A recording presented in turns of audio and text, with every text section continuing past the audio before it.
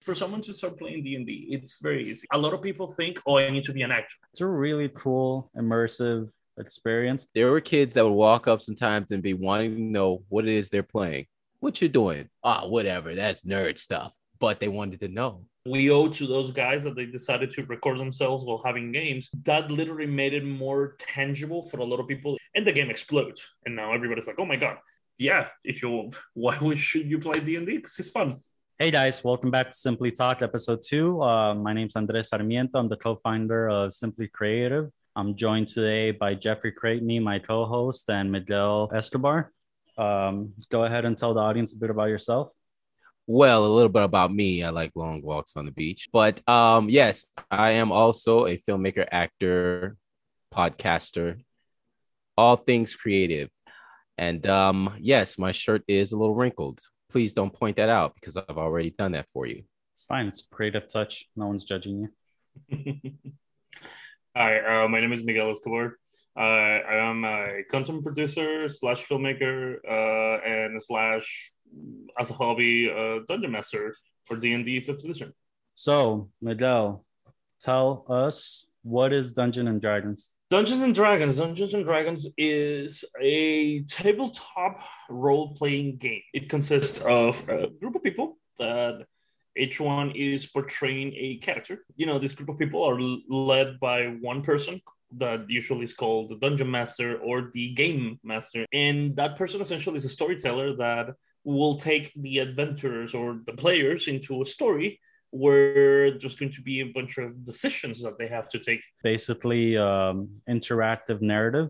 It's played by the chance of probability. In Dungeons and Dragons, there's a bunch of dice, and they're referred to D and number. The number being how many sides the dice have. The main dice being the D20, which is basically, what would you say, 80% of the time would you roll? Essentially, it has a scale of 1 to 20 probabilities. A 10 would be the passing, and then from that point on, how good you do it or how not good you do it. And tell us, how'd you find the game? Like, how'd you come across it? Well, that's actually something interesting. I had a group of people that used to play other types of games with in college. Something as simple as Clue or Monopoly or those kinds of games. And by following, you know, the whole let's get together and play games, people started bringing different types of games. Little by little, we're jumping in more and more towards fantasy. So the first one was maybe Yu-Gi-Oh! And Magic the Gathering, which are like competitive type of like trading card games. And then someone one day was like, hey, have you guys role played before? And we were actually not playing D&D at the time. And he was like, oh, I can kind of portray the situation for you guys. And you essentially will just give me solutions or rather actions. And we'll flip a coin and see if you achieved the thing or you did not achieve the thing. And it was the most simple thing. He put some papers inside of a bowl. And one said firefighter, the other one said carpenter, the other one said police officer, stuff like that. And everybody grabbed one. And the story was you guys were hanging out at night for a little bit. And I don't know, you're watching the news and it says that there's a zombie outbreak. And we were like, whoa, what do you mean zombie outbreaks? And when we step out of the house, we realized that the streets were chaos. There's no cars, there's no electricity. But it was good enough to put us in the mindset and start thinking as how would a firefighter answer a zombie apocalypse? The decisions that you have to do little by little, like change the narrative that you were telling. Like literally, you wanna start playing, you need to get yourself the player's handbook and the dungeon master's guide. There's so much information that you can get. Like there's books upon books upon books upon books. You learn the rule set. You either create a story or find yourself a story that already exists. And from that point on, you just start playing. That's pretty much D&D. I've noticed that the hook is mainly painting a scenario for the soon-to-be player, if you want to put it that way. Like, I remember 100%. Like the way you reeled me into it was that when we were working together at HD House, and you just literally told me, imagine you're at a bar and X, Y, and Z, what do you do? And it's really, I feel, especially for the acting community, it's a really cool, immersive experience because you get to you're in control of the characters you create and how you portray them. And I think in the long haul that can possibly benefit something. I mean, Jeffrey, you probably don't know this, but on YouTube, there's what's it called? It's not Dimension 20, but that's one of them. It's Critical Role, I think they're called. I watched Critical Role. That guy with the long hair, what's the guy's name? He's a voice actor. Matthew Mercer. Matthew Mercer. And also, you know, Vin Diesel plays fucking D&D like religiously. There's a lot of them that do. Yeah. Yeah, there's a lot of that. There is a lot. Well, actually, you know what's really cool? I was reading an article that right now either just happened or it will happen very soon. Jack Black and Jeff Goldblum and like there's a lot of like high name actors that are going to do like a charity D&D session. It was not the thing that you used to talk about. Like what we were saying before when the cameras was not rolling, you know, it wasn't something that I grew up on.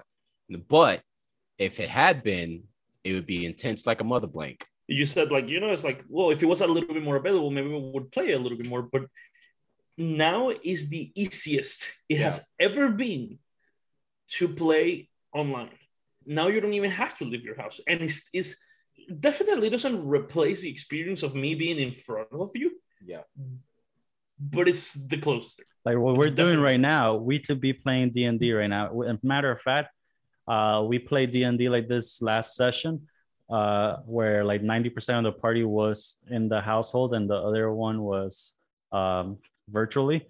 What do you think changed to bring this, let's call it an underground game, and what brought it up to pop culture? What, like, because nowadays, yeah, one of the examples is Stranger Things made it visible and more approachable. But in your eyes, Miguel, what do you think was that shift that kind of brought it to pop culture? D&D was created in the 70s, give or take. It was considered a nerdy kind of thing. And, you know, nerds were not in the trend. It wasn't a thing that was allowed to be enjoyed as it is right now. So it was always on the underground scene of things that it can be do. If maybe the one person knew how to DM, that person will bring some friends in and they will get a party, but no one will know about that. Especially not something like what's happening today. We just mentioned it a little bit ago. You guys said the name, the Critical Role. Like we owe to those guys that they decided to record themselves while having games, that we get to have a full-on show that tell us the stories of this group of people. And this group of people happen to be beautiful voice actors that have a tremendous amount of works in the video game industry, in the movie industry, and they just literally bring their potential as actors and voice actors and their personalities into these characters for our entertainment, basically.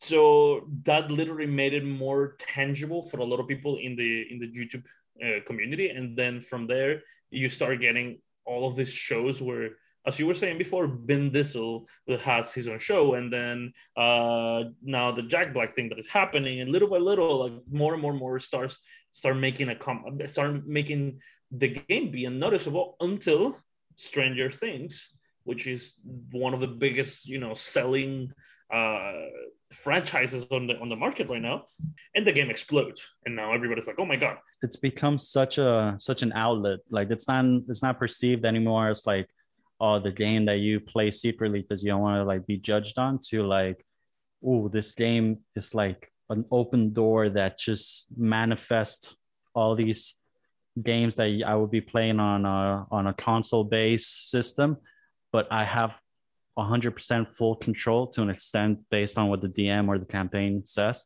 But it's such an immersive experience that, shout out to Dylan, that literally creates characters for fun. The worlds that you build with just a single idea and little factors that's provided by a book, it's really cool. You mentioned, you know, like because nerds weren't a thing back then. I think nerds were. And the reason why I say that is because they created curiosity when you were in high school. If they were doing something, there were kids that would walk up sometimes and be wanting to know what it is they're playing, what you're doing. Maybe they might not end up playing it. They might brush it off. But there are people, especially if you're over there having fun and they don't know what you're having fun about. Definitely. I was a part nerd. So I know I used to play chess. I used to, you know, Yu-Gi-Oh cards, all that stuff. So people would come and they'll just be like, what are you guys doing over there? whatever, that's nerd stuff. But they wanted to know. And I'm pretty sure you've told someone who never knew anything about it, came up and walked up to you in school and were like, what are you guys doing? Yeah, You know? yeah, 100%. It definitely happened. I'm sure to this day, those that kind of like brushed it off are still thinking like, damn, I kind of wish I looked into it. Because no, they're probably playing it now. I wouldn't be surprised. You know? And well, actually, I do have a story about that. Like one day we were working, and I happened to be with Dylan, the person that we keep mentioning right now, and we're just commenting about something that was happening, and out of nowhere, the client that is with us on the shop, he just literally head into the kitchen. Hello, did I just hear you talking about D&D? And we were like, what? Like out of nowhere, and it was like, oh shit, that's really cool that someone just heard us talking about this and approached us like, dude, I'm also playing. Like, what's up? What is the Dungeon Master? A Dungeon Master is a person that has literally the willingness to pick up a book, read the story, and be able to come up with a scenario for a group of people, or the person that has an idea in their head and they're willing to create a world out of this. Now, there is a misconception that the Dungeon Master is a person telling the story and that he enforces the rules. And if you ever play, and this is, I really hope that the people that are watching this, I'm looking to you, all of you online, if you have the experience of someone telling you, no, that's not how you're going to do it, that's not the way to do things, or I do not allow that, or some, that person is being a toxic person, and that is not the way that the game is supposed to go. The number one rule is having fun. Fun trumps story, trumps rules. The last thing we look at is rules.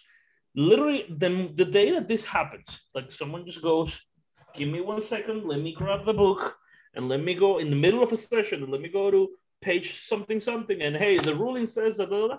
The only moment that should happen is when for real the group cannot come into a decision, or the Dungeon Master, because we control so many aspects of the game that we need some time refresher on the rules. I've had situations where players want to do things that are beyond the means of what the player can do, of what the character can do, but they decided to invest so much into a decision that even though wouldn't be able to be fulfilled, it's so cool that why deny it? A Dungeon Master tends to be a person that has to be very analytical in terms of when to allow or not allow a situation in order to make the game fun. The moment the game is not fun, you literally start seeing people pulling their phones out. You lose the immersion.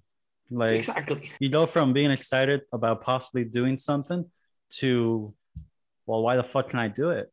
You can't avoid it. It's always going to happen because it's games are like that are very unpredictable, but it's the Dungeon Master's responsibility, I think, to re-navigate those decisions into like either try to, through story format or through metagaming, tell them whether they can do it or not. This applies to everything. But before you break the rules, you have to know them. You have to understand them. Exactly. You happen to mention something called metagaming. Metagaming is when you allow your character to know what you as a player know. So to give an example, Dungeon Master is telling a situation that involves only one character at the point in time, and the rest of the players are listening to the situation, but the characters are not present in the place. They cannot know this information because they were not there. One of the other things that a lot of people tend to think that D&D is a game that you can win. There's no winning in D&D because D&D is not about winning. D&D is about a story to tell. A character dying doesn't mean the end of anything. If anything, death, although it may be heartbreaking, it's a new opportunity in the game to reincarnate another character or like reimagine something else. What made you want to DM? DMing is a thing that comes natural if you're a storyteller. I happen to have the opportunity that when I started playing role-playing games, my Dungeon Master was a person that his brain was a treasure trove of ideas. So he was literally spitballing idea after idea after idea after idea, and it was very easy for me to follow. And I was like, holy shit, this is so fun to do. But then that group sadly had a fallout. It becomes a little bit harder to play these games consistently but I wanted to continue playing, and all the players that I used to play with, none of them were DMs. So I was like, well, fuck it, I guess I'll try to DM myself. And I started DMing a campaign setting, a book that has a pre-written campaign that you can take. And you can literally just read. You know what's going to happen, and it has a bunch of scenarios. And it says, okay, if players decide to go this way, these are the amount of things that can happen. If player goes this way, then all of these things can happen. And So I started reading this campaign for my brother-in-law and a few other friends, and they got really hooked into it. And they was like, oh shit, this is amazing. And then it just became a thing. We started playing on Dylan's campaign, and then that gave me the opportunity to be like, oh, now I have a stable group of people to play with. Let me try my shot at continuing the story that I had created in my world ages ago. With all the knowledge and experience you have, what would you say to the newcomer that is interested with the idea of playing, but is intimidated by the responsibility? Because by what we've said already, we understand that D&D is somewhat of a commitment. You have to do your homework. You have to understand the lingo, the logistics, the probabilities. What would you say to Jeffrey? For someone to start playing D&D, it's very easy. A lot of people think, oh, I need to be an actor, or I need to know how to make voices, because if I don't make voices, my characters are not interesting. How does a newcomer start getting into D&D? Watch a couple of YouTube videos. Get yourselves the player's handbook, because you need it for your players. And then if you need furthermore resources, Reddit, amazing. TikTok, ridiculously good. And the last thing that I would say that helps a lot is having a visual medium for you to play, because it makes the game a little bit more engaging. Why should you play D&D? Why should you play D&D? You should play D&D if you want to have fun. Like, it's one of the most fun experiences that you're going to have if you allow yourself to not be filled with the precognitions that you might have about the game. It's going to give you a bonding experience with your buddies. It's going to give you a story to tell. It's a medium of expression. Yeah, why should you play D&D? Because it's fun. It's really, really fun. So are you sold, Jeffrey? I'm kind of already into the game anyway. I just haven't played D&D, but Gotcha. Starfinder, so I'm always down. I really hope you have you in our table, man. We need to figure a way, even if it is online. Yeah, definitely. I might just have to do that. I might just do online. It's cool to be a nerd, man. Hell yeah, nerds are in. They've always been in. You know. Is there anything else you guys want to add? Said a ton already. Yeah, like you're paying Miguel by the minute, bro. I'm paying him. Oh shit! I gotta talk to my accountant. I wasn't told snap! About that. Did I say too much? I will receive this sourdough bread that's right here. Oh yeah, the sourdough bread. Yes. For those of you that don't know, I am a home baker. If you don't follow my Instagram, Simply Creative 1995. This is my sourdough, and for gratitude for coming on today's show, of course you can have this bread, Miguel. What is creativity for you, Miguel? I think creativity is that thing that feeds your soul, that makes you feel happy inside. That, I think, is creativity for me. For me, I think it is remembering that 5-year-old kid that you used to be. That was really, really creative. People forget that a lot. It's just simply being creative. So with that note, thank you guys for watching, and stay creative.